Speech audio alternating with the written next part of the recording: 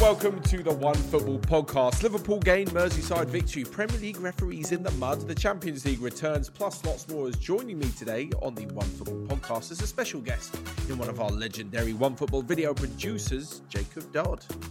Thanks for having me, Matt. What an introduction that is. Are you pleased with that? I'll take that. Absolutely. Yeah, legend. Absolutely. Legendary. We'll kick things off with the Merseyside derby last night.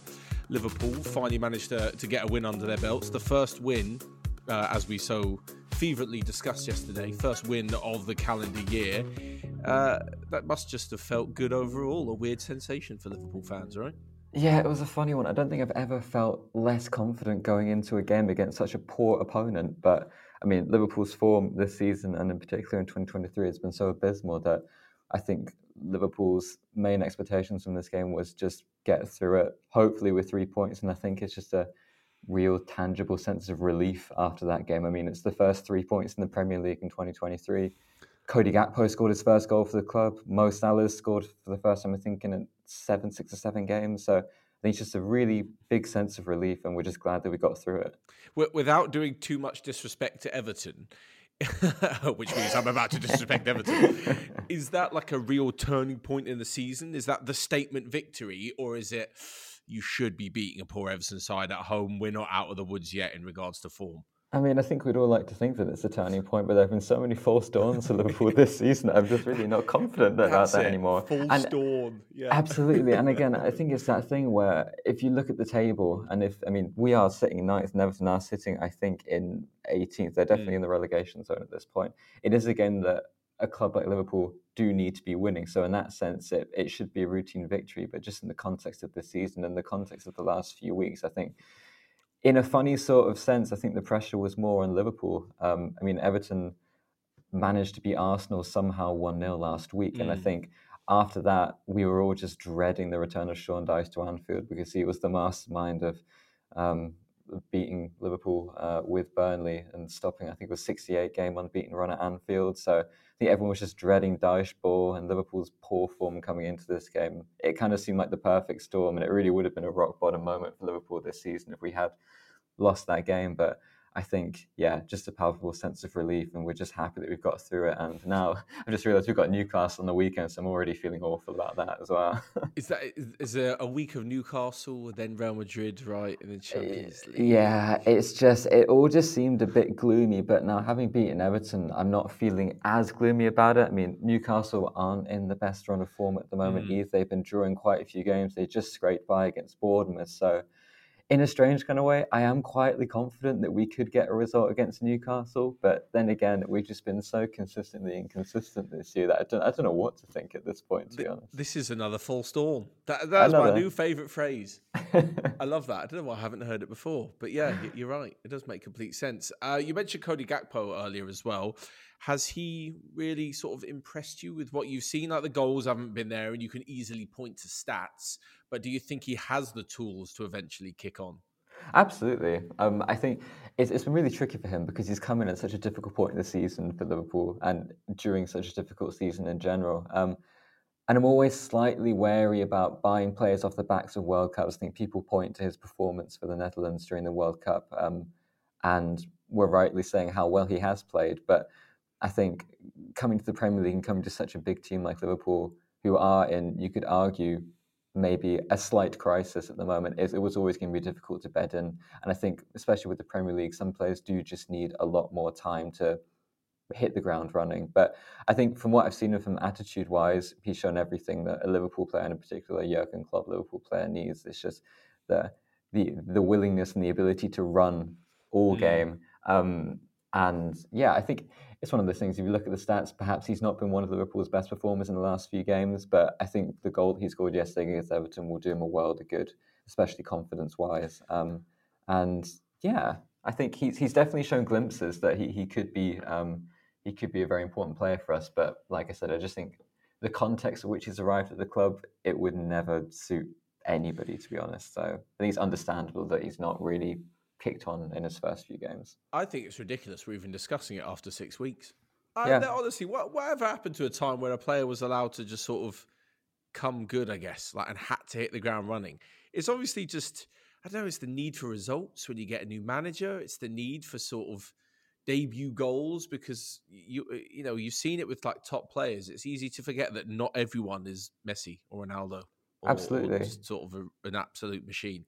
Absolutely, and Cody Gakpo, he's only 23 years old, and it's the first time he's played in the Premier League, and he's come to one of the biggest clubs in the world. And I think that's the problem with young players when you come to one of the biggest clubs in the world, in Liverpool, is that the expectations are just so high, and Liverpool fans and fans from around the world will compare you to world-class players. I mean, you've seen this at the start of the season with Darwin Núñez, when people are just comparing him one-to-one with Erling Haaland, which I think is egregious, because they are not the same player and they are not at the same point in their careers. So, yeah, I think with any player, with any new player, you just have to have a certain degree of patience. And I think especially with Liverpool, you've seen through Fabinho, Andy Robertson, that Jurgen Klopp does like to give players time to settle, and I think give them till the end of the season, and then at the start of next season, hopefully he'll start to show glimpses of what he can do. Yeah, I was trying to think, apart from Salah, whose first season was ridiculous, I can't think of anyone who hit the ground running in such a ridiculous fashion. I mean, Fernando Torres rings a bell, but again, Fernando Torres is one of the best players of his generation, so I think that they're very much the outliers. Yeah, exactly. They're definitely the exception and not the rule. Rather than the norm. Yeah, for sure. I think Gakpo is brilliant. I really think he's got all the tools to be a top player. Well, he will or he won't. Obviously, we are neglecting the slight point that Núñez cost a lot more than Gakpo. I get that, and that's not his fault. Like, he doesn't. That was just what his club wanted to make from him, and that's how much Liverpool deemed it worth. But maybe there's a bit less pressure because Gakpo was only 40 million. Then Núñez. Yeah, that was a lot of money. Anyway, as for the actual game, is Pickford to blame for the first goal, for Mo Salah being able to pretty much just tap it into an empty net?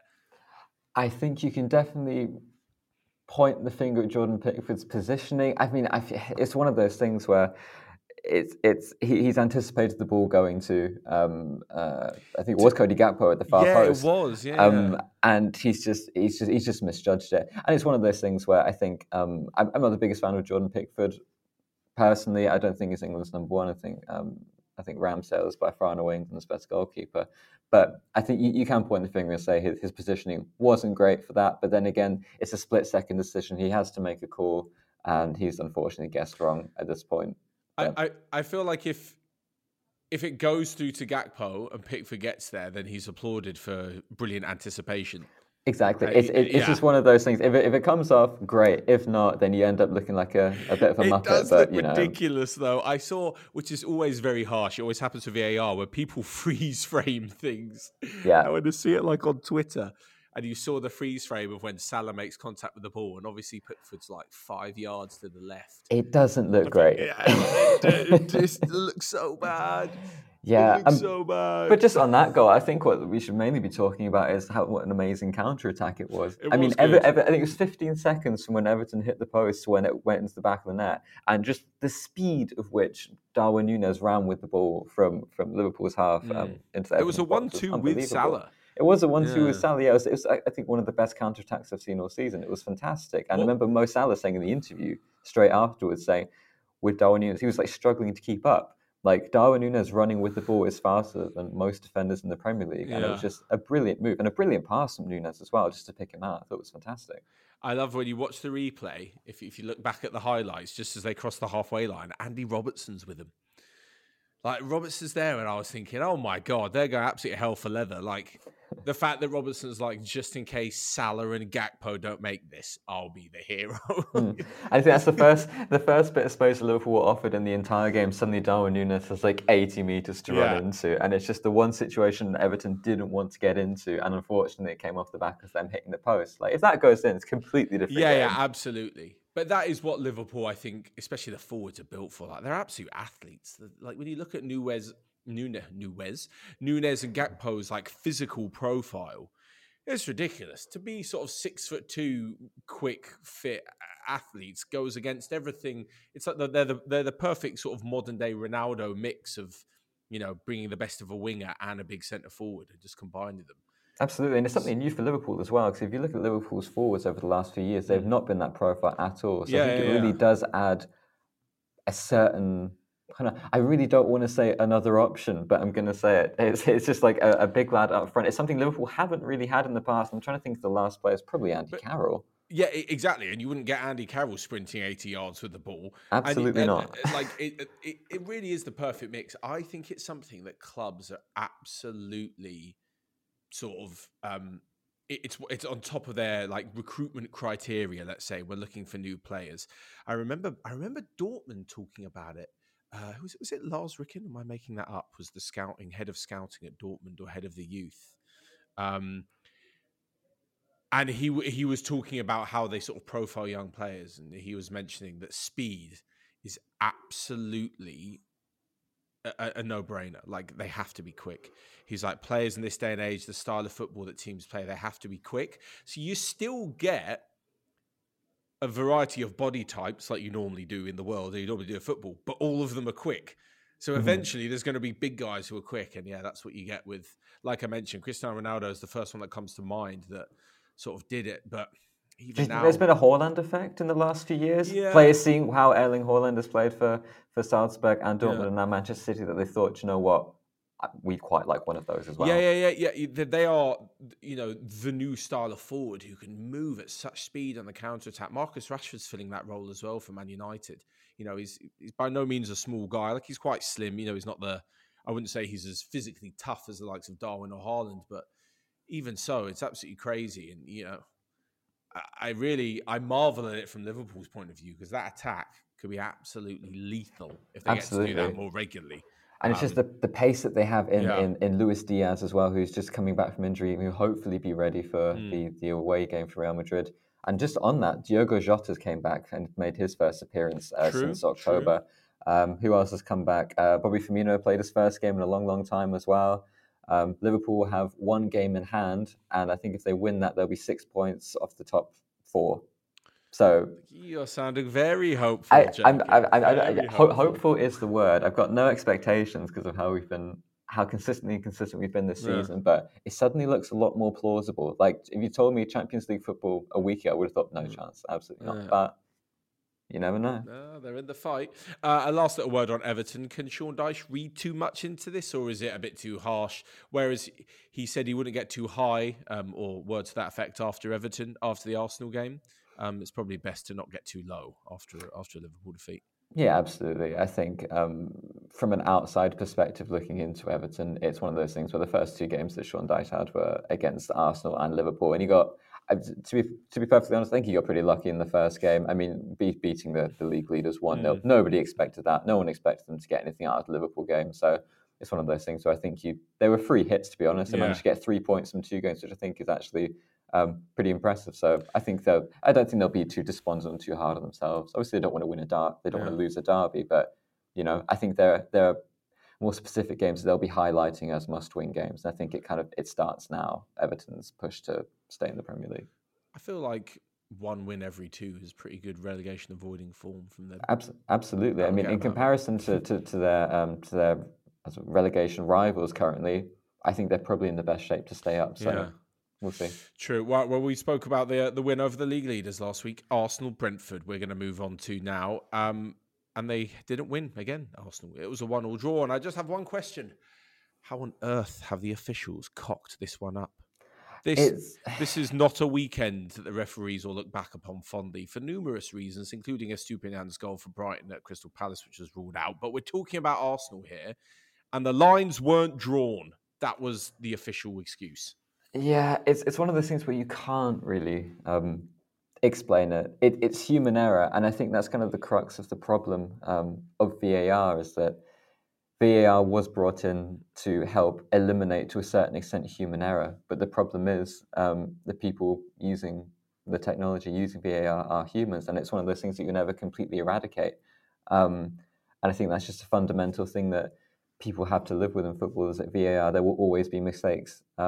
However, basic things like not drawing the lines. I mean, I thought that was their whole. That isn't that number one on the list of to-dos for VAR. It must be. Yeah, I mean, I genuinely don't know what to say. It is pretty reprehensible that such a basic part of the process could be just not carried out. Yeah. I really have no idea. When I first read it, I thought it was just some joke on Twitter or something. But the fact that actually was a problem, it's just beggars belief, really. Unbelievable. And to think that could cost the title might be a bit strong for now, but certainly that makes a big difference, especially heading into Wednesday night against City, which we'll touch on in a minute. Are we just basically delaying the point of human error, though, by adding in VAR? Because if the referee gets it wrong, you're like, right, we're going to have more referees with all this technology. And if they get it wrong, we're going to have, it's kind of that who referees the referees conundrum, where you're just going to keep on going further back to more people getting involved. And at the end of the day, there's still going to be human error. Does AI refereeing have a future? Oh God, potentially. Who knows? I mean, I think like I said, like the problem with VAR, there will always be human error, and I think that's something that people need to accept. And I think that there's a real lack of empathy and understanding for referees now that VAR has been brought in. Because I mean, before VAR, you could say, well, he's only had one look at it. You know what? You miss sometimes. But the problem with VAR now is that you can look at it as many times as you like, and when you still make mistakes, having had 100 looks at it from 5 different camera angles in slow motion, I think people have less empathy for people making wrong decisions, even though everybody does make, like, you can't get 100% of the decisions right, but people have the expectation that decisions will be 99.9% correct, which they won't be. That's the problem. But that's the thing. You can feel empathetic with the referee, but a guy who's got, what is it, like 17 screens or something, and it's not even one person, it's a team of them. Yeah, it's a team of them in Stockley Park, and that is reprehensible. I think it's also the lack of transparency about it as well. Yeah. Because especially for fans in the stadium, all they know is that there is a check going on, and it's either X decision or Y decision. And even on the TV, for example, you have the commentators are discussing what is going on, what could potentially be going on. But it's like in rugby, for example, we can hear exactly how the referees are communicating with each other. We know exactly what they're talking about. We know exactly how they come to these decisions. I think that's something that would perhaps give fans a bit more of an insight or a little bit more empathy or a bit more of an understanding as to how referees are coming to these decisions. Even if they don't agree with them, I feel like they'll be, it would just be useful to know how these decisions are being made. I get that bit, but I still imagine how would someone have let the VAR team know that they haven't drawn the lines? Like, imagine if you're listening to the ref and he's like, "Yeah, did you draw the lines this time? Show me your workings." It's like when you get the answer in maths in school and they're like, "Oh, but show me your workings," and you just completely guessed. Yeah, I mean, I honestly don't have an explanation as to how that didn't happen. Maybe they were looking into something else. But they were looking at quite a few flicks and headers in the build up to the Brentford equaliser, as you mentioned. That's what we're talking about. But I don't know. Surely there's like a checklist of things to do. And there probably is. And I think that's just the fundamental problem. It's just that everybody makes mistakes, even top world-class level officials, which they are. And I feel like it is quite harsh sometimes saying that the Premier League have the worst officials in the world. They probably have the best officials in the world, if we're being completely honest. The amount of money that goes into it and how professionally trained they are. And it is their full-time profession. And I think that it is slightly disrespectful when people say that we have the worst quality of officials in the world because they occasionally make mistakes. It's one of those things in life where everybody makes mistakes, even if you are a VR, even if you have multiple angles of it, it just happens. And I think the problem is people just have are less willing to empathize with people. But hey. Jacob, you're a rare breed of nice and understanding football fan. I try to be. They're just people at the end of the day. Referees are people. Footballers are people. I think we should try and treat them that way as well, even though it's not that much fun. And sometimes, as I found out earlier this week, sometimes referees are politicians too. There you go. We were talking about Douglas Ross, and a rather unsavoury banner that the Celtic fans unveiled. But I mean, hey, if you're a politician and you are also a linesman, you really are just a glutton for punishment. That's what we're saying. I can't believe someone's gone, I'm a politician, and if I don't get enough abuse, I'm going to be a lino as well, or the other way around. In a weird way, I do respect it to a certain extent. Like, the amount of stick that man must be able to take is astonishing. But he must be thick-skinned. You must be thick-skinned to do either of those jobs on their own. They probably complement each other very well, Like, fair play to him. But, yeah, Politician and linesman. Yeah. Honestly, if anyone knows of a more ridiculous duo that a referee or linesman does, please tweet us at OneFootball, or the email address is podcast@onefootball.com, because that is astonishing. Yeah, but it's like the equivalent of seeing Keir Starmer, Rishi Sunak running the line in the Prem. It's mad. I could not imagine that. So after that 1-1 draw, it leaves Manchester City, 3 points behind Arsenal because they beat Aston Villa, and of course they face each other on Wednesday night. Arsenal have a game in hand, so even if Manchester City win, Arsenal still have a game in hand. But if Manchester City win at the Emirates, they will be level on points. Let's get the first prediction of today's episode. The rest will be about the Champions League, but what about this for a Premier League prediction? Arsenal, Man City on Wednesday night. I have a feeling that Manchester City are going to do Arsenal. I think Arsenal in the last few weeks has been sort of stuttering slightly. They don't really have as much momentum. Without a win in 3 now. There you go. And I think that you could say that they were unlucky in a few of those, but that's the thing. Momentum really does count at this stage of the season. I think Manchester City seem to be slowly gathering pace. And after the controversy around their financial situation, I feel like they've got something to prove, and I feel like they can sort of sense blood in a sense. And it's going to be such a tight game. It's not going to be, I don't think, a convincing win for either side, but I think Manchester City might just pip Arsenal. What do you think? Yeah, I'd say 1-0. I'm going 1-0 Man City. I feel like there comes a point where, as crazy as it sounds, because you can't physically see it, but there comes a point in the season where experience and know-how sort of kicks in, and Man City are like, right, this is the point of the season where we're capable of putting 13, 14 wins together, in a row. And City have that in them. Guardiola's team squad have that in them. And if anything was to really kickstart it, obviously after that win against Aston Villa, and kickstart the belief and, get the wheels moving in this unstoppable machine, it would be a win at Arsenal. Absolutely. And I think in contrast to that, you could also argue that if any team, Arsenal are an incredibly, incredibly young team. And even though they have got experience of winning leagues with the likes of Zinchenko, Arteta has come from multiple title-winning teams at Manchester City. You do feel like there is potentially a slight naivety or a slight inexperience at this stage of the season. Little knocks like drawing against Brentford and feeling hard done by. Mentally, you wonder whether or not Arsenal are there at this stage. I've no doubt that next season, maybe the season after that, they'll be able to put up a real title fight. But at this stage, you do just think that Manchester City probably have the edge over them. But we'll see. You never know. Maybe I'll be thinking completely differently if they steamroll City 3-0 tomorrow. Exactly. We'll look absolutely ridiculous towards the end of the week on the next podcast. We'll move on, though, to the final of the weekend's Premier League games, because it means a lot for this midweek as well in the Champions League. And it was Spurs who went from a fully fit squad in the win versus Manchester City to 7 days later having 4 players out long term, and being absolutely hammered 4-1 against Leicester.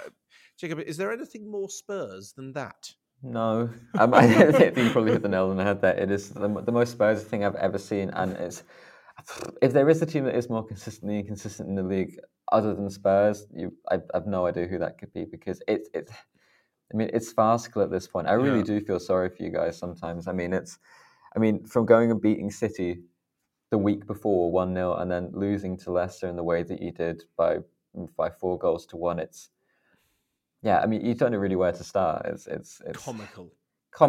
I think that the worst thing about for me was that 2 of the goals were exactly the same. Oh my word! I think it was the Iheanacho's goal and the 4th goal as well, I believe. Just standing off the man. It was a shocking performance by all accounts, and it really doesn't help the rumours surrounding Antonio Conte about not signing a new deal. It's up in the summer. If he's not interested in signing long term, what's the benefit of him staying now or Spurs keeping him? I think potentially it buys you time to sound out options for next season, potentially. I'm not sure whether or not bringing in a new manager halfway through the season or just having a caretaker manager would essentially... what would the benefit be of losing him? If there's nobody lined up, then at this point it's going to just sort of, I think, just contribute to a certain level of disruption. And I think at this point, maybe you could just keep him until the end of the season, sound out options for next season, and just have a clean cut in the in the summer, rather than disrupting things too much halfway through the season. Because you're in a good place, like you're close to the top four. I mean, again, consistency is a problem, but you're not far off. Champions League and FA Cup still involved. There you go. Slightly more difficult winning the Champions League or winning anything, I suppose. I think the problem that Tottenham have is that the Conte extension seems to be, or certainly the managerial future, whether it's Conte or whether it's not, seems to be linked to Harry Kane signing a new contract. And that is where all the complications come in, because if it's not Conte signing a new deal, Kane needs reassurances over who it is going to be. On why things would be different. And there's talk of Pochettino coming back to Tottenham, but is that a bit of a step backwards for Kane? You know, he's done the Pochettino era. He was there for all of it. So I think that's the difficulty behind it. But you're right. If there's no one sort of to come in to replace Conte, it doesn't make sense. But it also doesn't make sense to keep someone who's going to leave. And the football, I'll be honest, is not a joy to watch. Is not a joy to watch. And of course, Spurs have so many players out as well. But before we get on to their Champions League campaign, very quickly on James Maddison, who was brilliant, as was Iheanacho against Spurs for Leicester. Do you see Maddison staying? There was a lot of talk about Newcastle being interested in him, although they have spent being on Anthony Gordon now. Is Maddison ready for like a step up to the top four? I think he's ready, personally. I think that if I'm being honest, I'm quite surprised that he has been at Leicester for so long. I mean, you could argue a few seasons ago that Leicester's performances, I mean, they were in Europe for a little while. They were sort of flirting with top 6, top 4 finishes, but always sort of falling just short. I get the sense with Leicester that maybe things are starting to plateau a bit. And I think that now is probably the time for James Maddison to move on to bigger and better things, if that's what he's looking for. And yeah, I mean, I know he is their club captain. I know that he does mean a lot to Leicester, and Leicester means a lot to him. But I think for his own progression, I could very well understand if he wants to leave at the end of the season. Right, we'll move on to the Champions League then this week, because it is back after what seems like forever. It was the beginning of November, I believe, was the last group stage. Yeah. Obviously, because of the World Cup, a longer break than normal. So we'll start actually with Spurs. And how they're going to get on at AC Milan without a midfield. I say without a midfield, but it looks like Oliver Skip and Pape Sarr are going to start for Spurs at the San Siro, 20 and 22 years old. I realised that Zlatan Ibrahimovic isn't in the AC Milan squad, but if he was, he'd be as old as Sarr and Skip combined. Wow. Which is absolutely mental. So Bentancur out for the season. Højbjerg suspended. Basuma out for about 8 weeks. You also got Sessegnon injured for quite a while. Hugo Lloris as well. Are Spurs going to be able to cope with their sort of slightly more inexperienced lineup? I'm not sure. I think kind of coming into this game, it's been like a competition as to who's in a worse position going into this game, to be honest. I mean, like we said, Spurs are sort of consistently inconsistent. They have a raft of injuries going into this game. But also AC Milan do have problems as well. They've got multiple players out. They've been, since the restart, they've been not in great form. But I mean, when it comes to experience in the Champions League, Skip's never started a Champions League game, if I'm not mistaken. And he's made a few appearances, but they come off the bench. And I kind of get the impression that Antonio Conte doesn't quite trust him yet, which I think is fair enough. He's pretty inexperienced. And as well as that, Sarr, again, 22 years old. It's such a big game to be trusted with. How do you see it from your perspective? Because again, like you say, I mean, it's the only midfield you've got, really. You don't really have any other options. Sarr was trusted in the North London derby because there wasn't really anyone else. And he wasn't terrible, but he and, to be honest, the whole team didn't have a very good game. Obviously lost 2-0. The only sort of positive I would take from a Spurs point of view is that AC Milan ship goals. Holy moly, they ship a lot of goals. I think in the whole of January, it's been something like 17 or something absolutely crazy like that. They were on a run of conceding 1, then 2, then 3, then 4, then 5. So I think the last 7 games they've conceded 16 goals, if I'm not mistaken. So it's really kind of it's the one thing that I guess Harry Kane and the like would maybe be a little bit excited about. But I think defensively, Spurs look so poor, and a big European away game, an early goal for the home side could spell trouble. But I'm going to sound like a broken record, but like it is in every big away game for most sides, as long as you're in it in the second leg, that's fine. Yeah, that's fair enough. Do you think it could just be a case of we're going to score one more than you over both legs? I mean, the excitement would be great, but I'm not quite sure if I could deal with it. I'm not quite sure if that's better than a sort of 1-0 and battening down the hatches. But Spurs couldn't batten down the hatches even if they tried, so they might as well go for a score one more than you. I was talking a bit negatively about it, saying Spurs are going to get hammered. I don't know. I'll go with 2-2. Okay, fair enough. Actually, for this game. Fair play. I'd probably just tip AC Milan just because of off the back of this loss against Leicester. Maybe confidence might be not at its peak going into this game. But then again, I don't think that's necessarily a bad result for Spurs. As long as you're within touching distance, I think it's absolutely fun. Away goals as well, don't have such great importance anymore. True. I feel like as long as you can stay within touching distance, bring them back to Tottenham Hotspur Stadium, I think you'd be well in with a chance of going through. Next up, PSG versus Bayern Munich. Definitely the biggest fixture of the week, of the week's games. Massive. So a lot of bluffing, I think, on PSG's part of whether or not Mbappe or Messi are going to start. Both have been pictured in training, so I would presume that both are going to be starting. Like, as we mention all the time with PSG, this is what they've been playing for. This is what they've been waiting for since match day 6 of the group stage. Like, they just play for the Champions League every season. This is their biggest game of the year, so they might as well go for it. But do you think Bayern Munich are good enough to win in Paris? I don't think they're good. They're very capable of winning. Whether I think they'll win or not is a different thing. I don't think they'll win in Paris, but I think they could come away with a draw. And I think, it's kind of a funny paradox for both teams that they're so dominant in their own domestic leagues. Bayern have won 10 leagues in a row. PSG have also won a ridiculous amount of leagues in the last decade or so. They've been completely dominant, and the quality of opposition that they come up against on a week-by-week basis is not the same as in the Champions League. And it's the same with Bayern as well. They're playing against teams who are arguably not world-class. Even their challengers, you could say Leipzig, Dortmund, potentially world-class. But I think they're both in a kind of a unique problem where they don't come up against quality opposition week in, week out. That when it gets to this stage of the Champions League group stages, that it can take them some time to adjust the level of quality that they're coming up against. But I think Bayern are definitely capable of getting something out of the game in Paris, but I think at home, Messi and Mbappe back, I can't see Bayern getting too much. I think a point would be great for them, and like Julian Nagelsmann said, I think a point would be fantastic. A draw, not losing. I think they could. I think it'd be absolutely fantastic for them. And I think like Julian Nagelsmann said a couple of weeks ago, I don't believe for a second that Mbappe's not going to play in that game. Yeah, I was just thinking that. He definitely called the bluff. Absolutely. He definitely... That feels really cheap from PSG. It's like, you can't hide this stuff anymore. There's social media, there's pictures everywhere. There's so much interest in the biggest teams and players in the world that you can't just... It's a valiant effort. Yeah, but... you can't just pull a fast one. I don't know if he's going to play. It's like, well, you've got 90 club photographers at training who are showing him out there, so you can't hide shit. Yeah, Nagelsmann called it. Are you going to put a scoreline on it? I say 2-1 to Paris. I feel like that's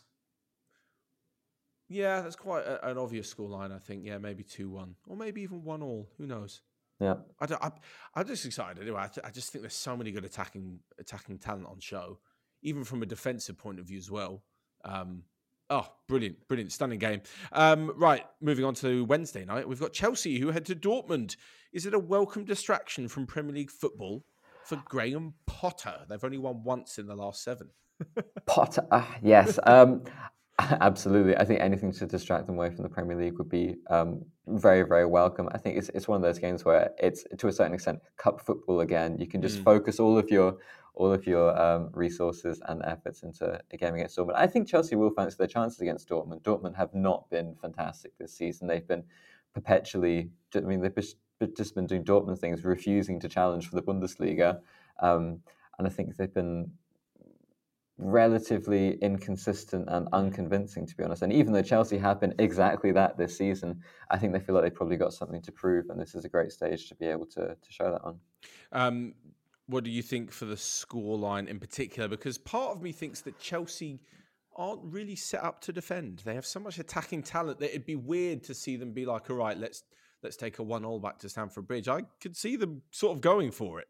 Yeah, I mean, again, maybe this is just me being optimistic and wanting to see goals, but I can see this one also being a sort of we'll score one more than you kind of game. Dortmund are defensively have had their troubles this season as well, so I think it could just be a case of both sides just trying to score more goals than the other team, which sounds obvious, but because they don't really have the confidence in their ability to defend. So I think it could be a relatively high-scoring aggregate fixture. I'd go for the first game, maybe 2-2 potentially.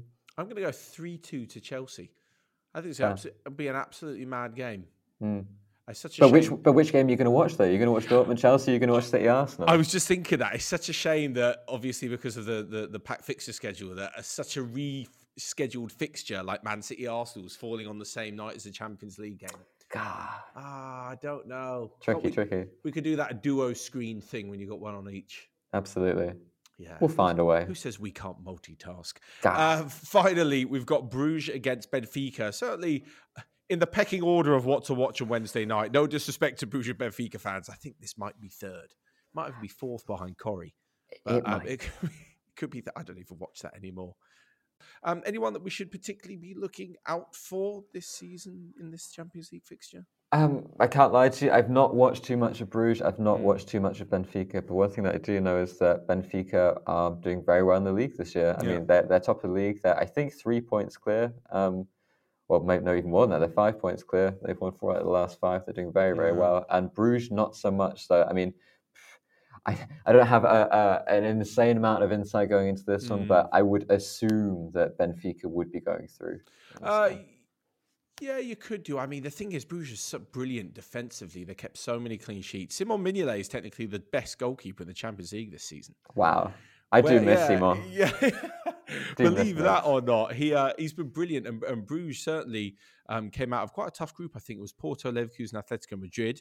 They made it through. And I know Benfica are a very good team, and I too would back Benfica to go through. But I think in terms of a progression draw, this one's actually quite nice for Benfica and for Bruges. Because I think it's a relatively even contest. Yeah, that's what I mean. It's not like we've seen in the past, like if Bruges do well to get through and then get hit with a Man City or a Real Madrid, you're like, oh, for God's sakes, they could lose 5 or 6 like we've seen, City do so many times to other teams. So I think both of them will actually probably fancy their chances in this. I think Noah Lang's the one to watch out for Bruges, definitely. And Ramos, who scored that hat-trick at the World Cup for Portugal up front for Benfica, is definitely the man. What do you think the score's going to be, though? It could be pretty tight. I mean, first leg, I think over the course of the 2 legs, there'll probably only be 1 goal in it. I'd say first leg, both teams won't want to go behind 1-1, I think. Yeah, I would. I'd say 0-0. Yeah, that's me tipping like a terribly boring Champions League game.